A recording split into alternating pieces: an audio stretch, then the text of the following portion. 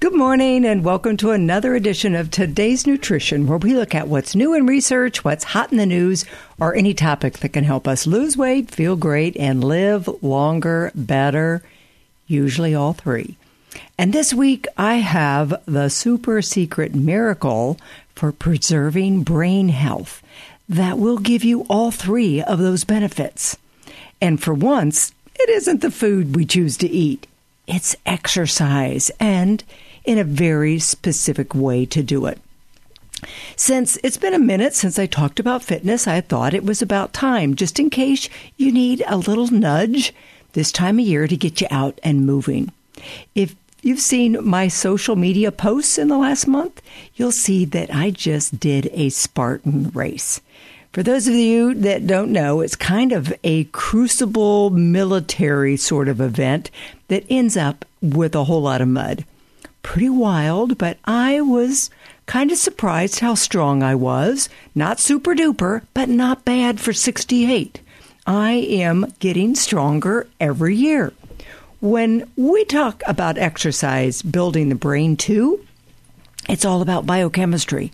Our brain is made up of 100 billion neurons that are transmitting chemicals back and forth and are responsible for basically who you are, how you feel, how you think, how you behave, and are responsible for why you feel so good after you exercise and are willing to put yourself through some pretty crazy things like Spartan events and wanting to do more.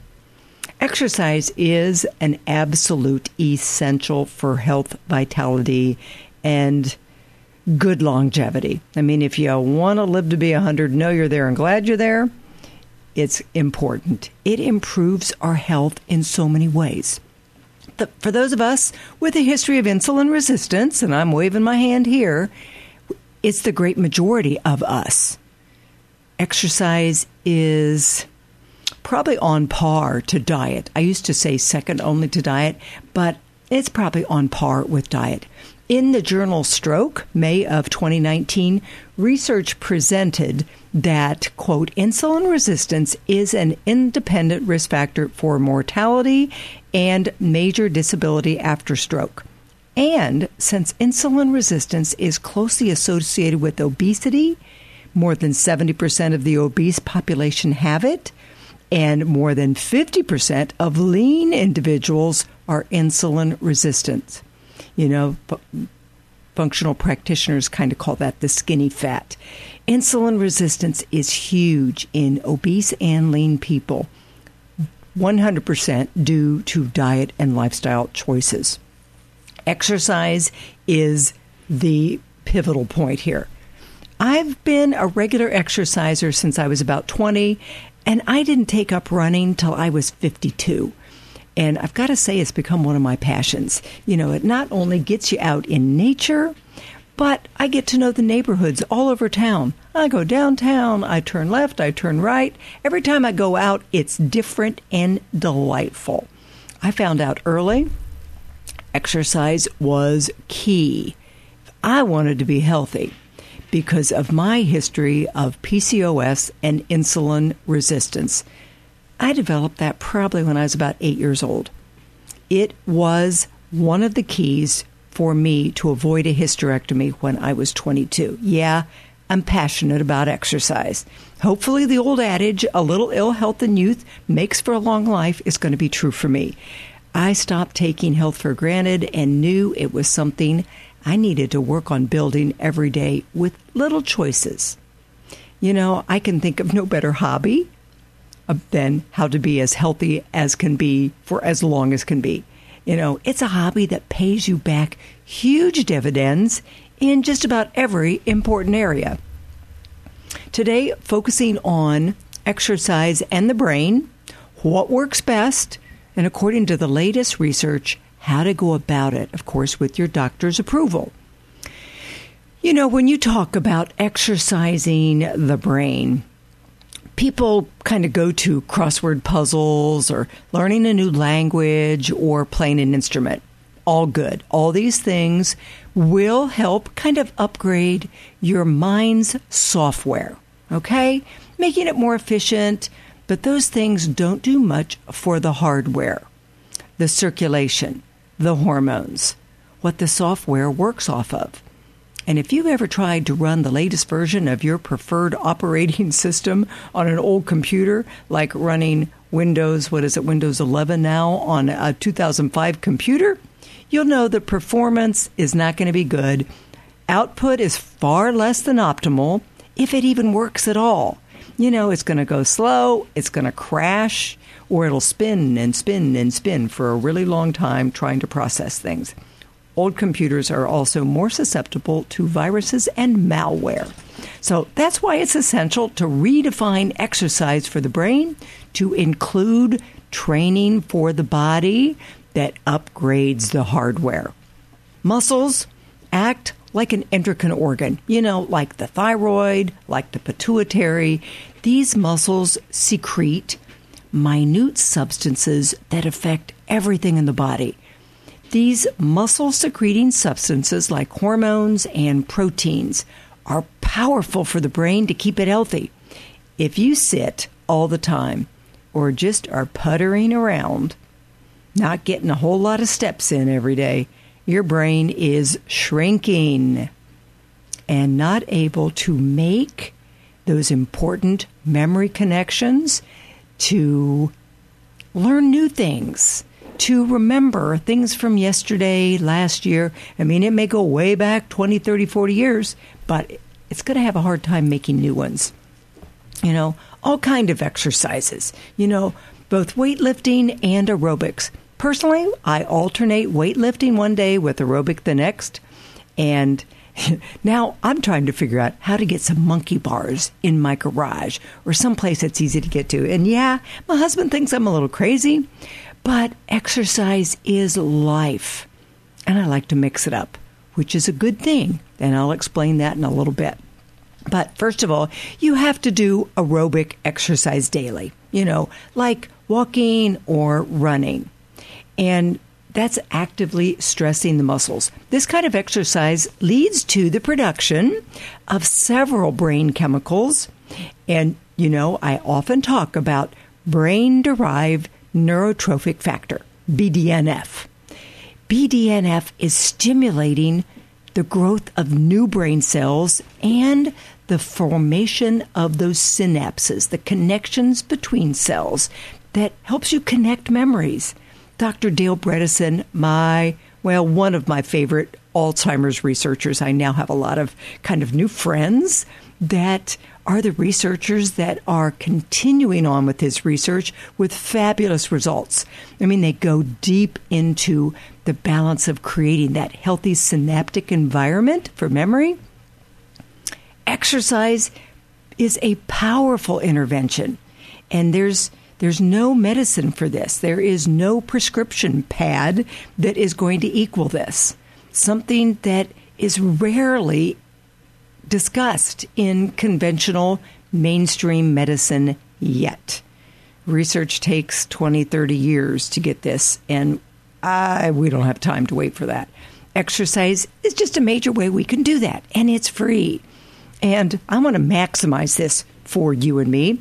So there's three parts of this, three essential parts. You do have the cardiovascular, the cardio, the walking, the running, whatever. Then the second thing, you've got resistance training, weightlifting, whatever. And the third thing is integration of cognitive activities. Okay.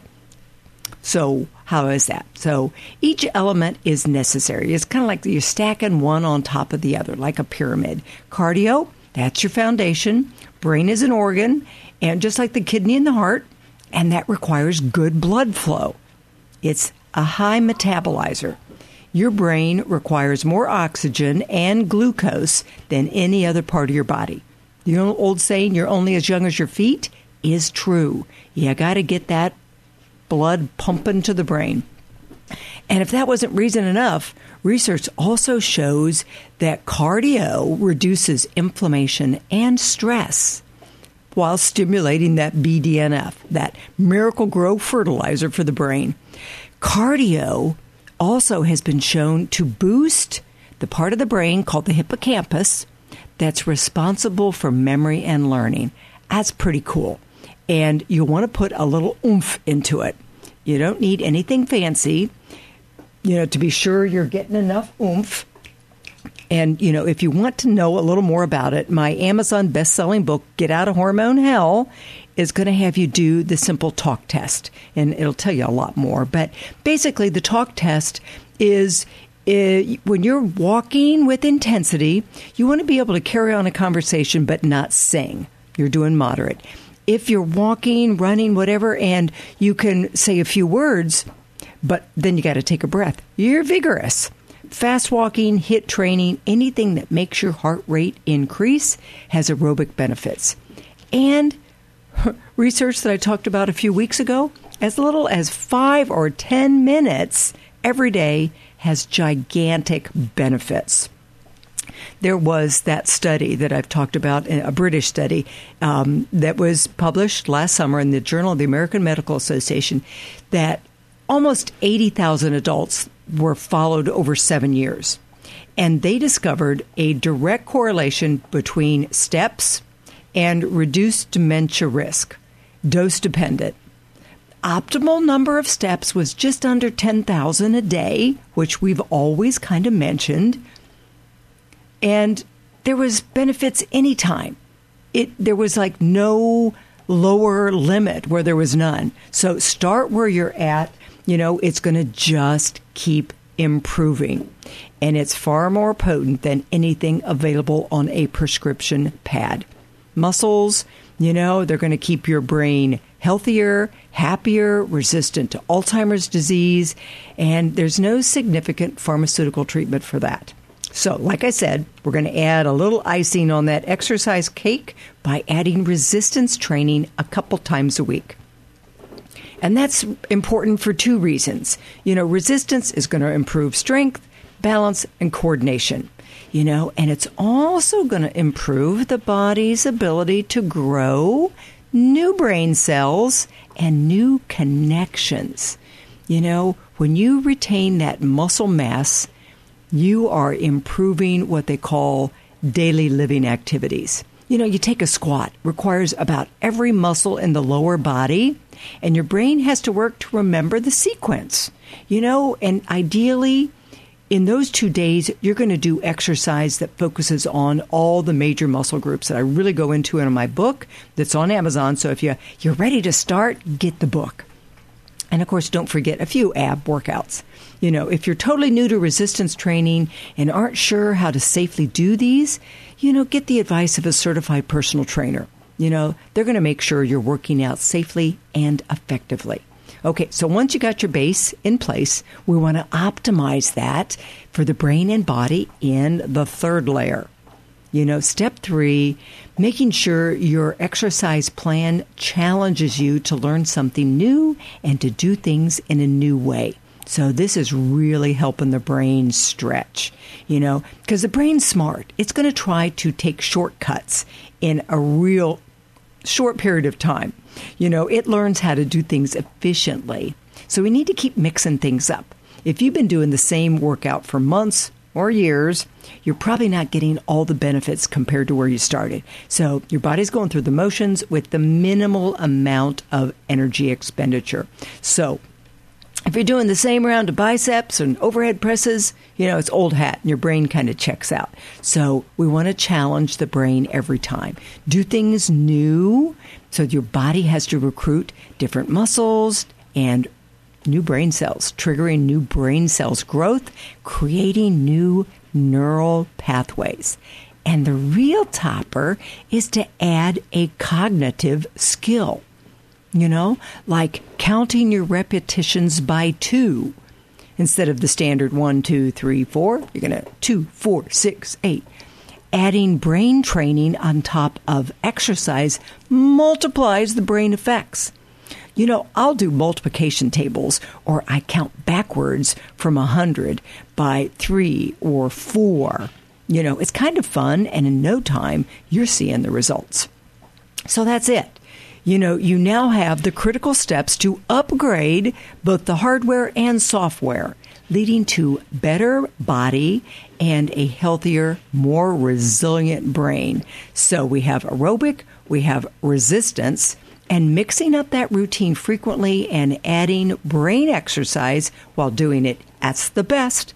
So, that's the how. And sometimes we need to know the why. So, you know that every bit of effort you put forth is going to benefit. And it's going to go through a few things here. Reduce body fat. Improve insulin sensitivity, which we know helps reduce your risk for diabetes, obesity, dementia, gallbladder problems, cancer, heart disease, infertility, sexual dysfunction.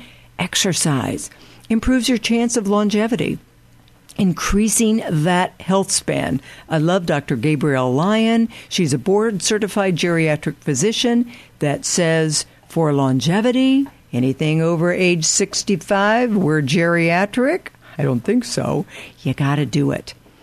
Since my goal is to live to be 100, know I'm there and glad I'm there, it doesn't happen by accident. It also strengthens muscles, helps manage pain, improves immunity.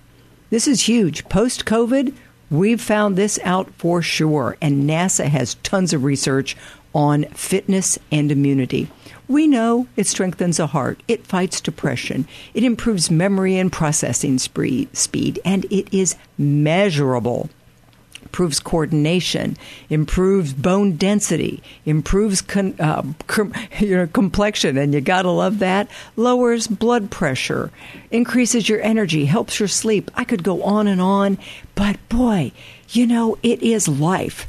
Sitting really is the new smoking. So there you have just a few reasons and the how-to for helping your body thrive, and why it needs to be part of your daily routine if you want health, vitality, and longevity. Start by moving, dancing to a few songs, walking around the block, doing some leg lifts. Just do it, as Nike says. Don't think about it, or you're going to think, I'm too tired. I don't have enough time. I don't have the right clothes. Someone will see me. Forget all that. Just get out and move. 30 minutes a day is 2% of your day. I think your body and your brain deserves 2%, okay?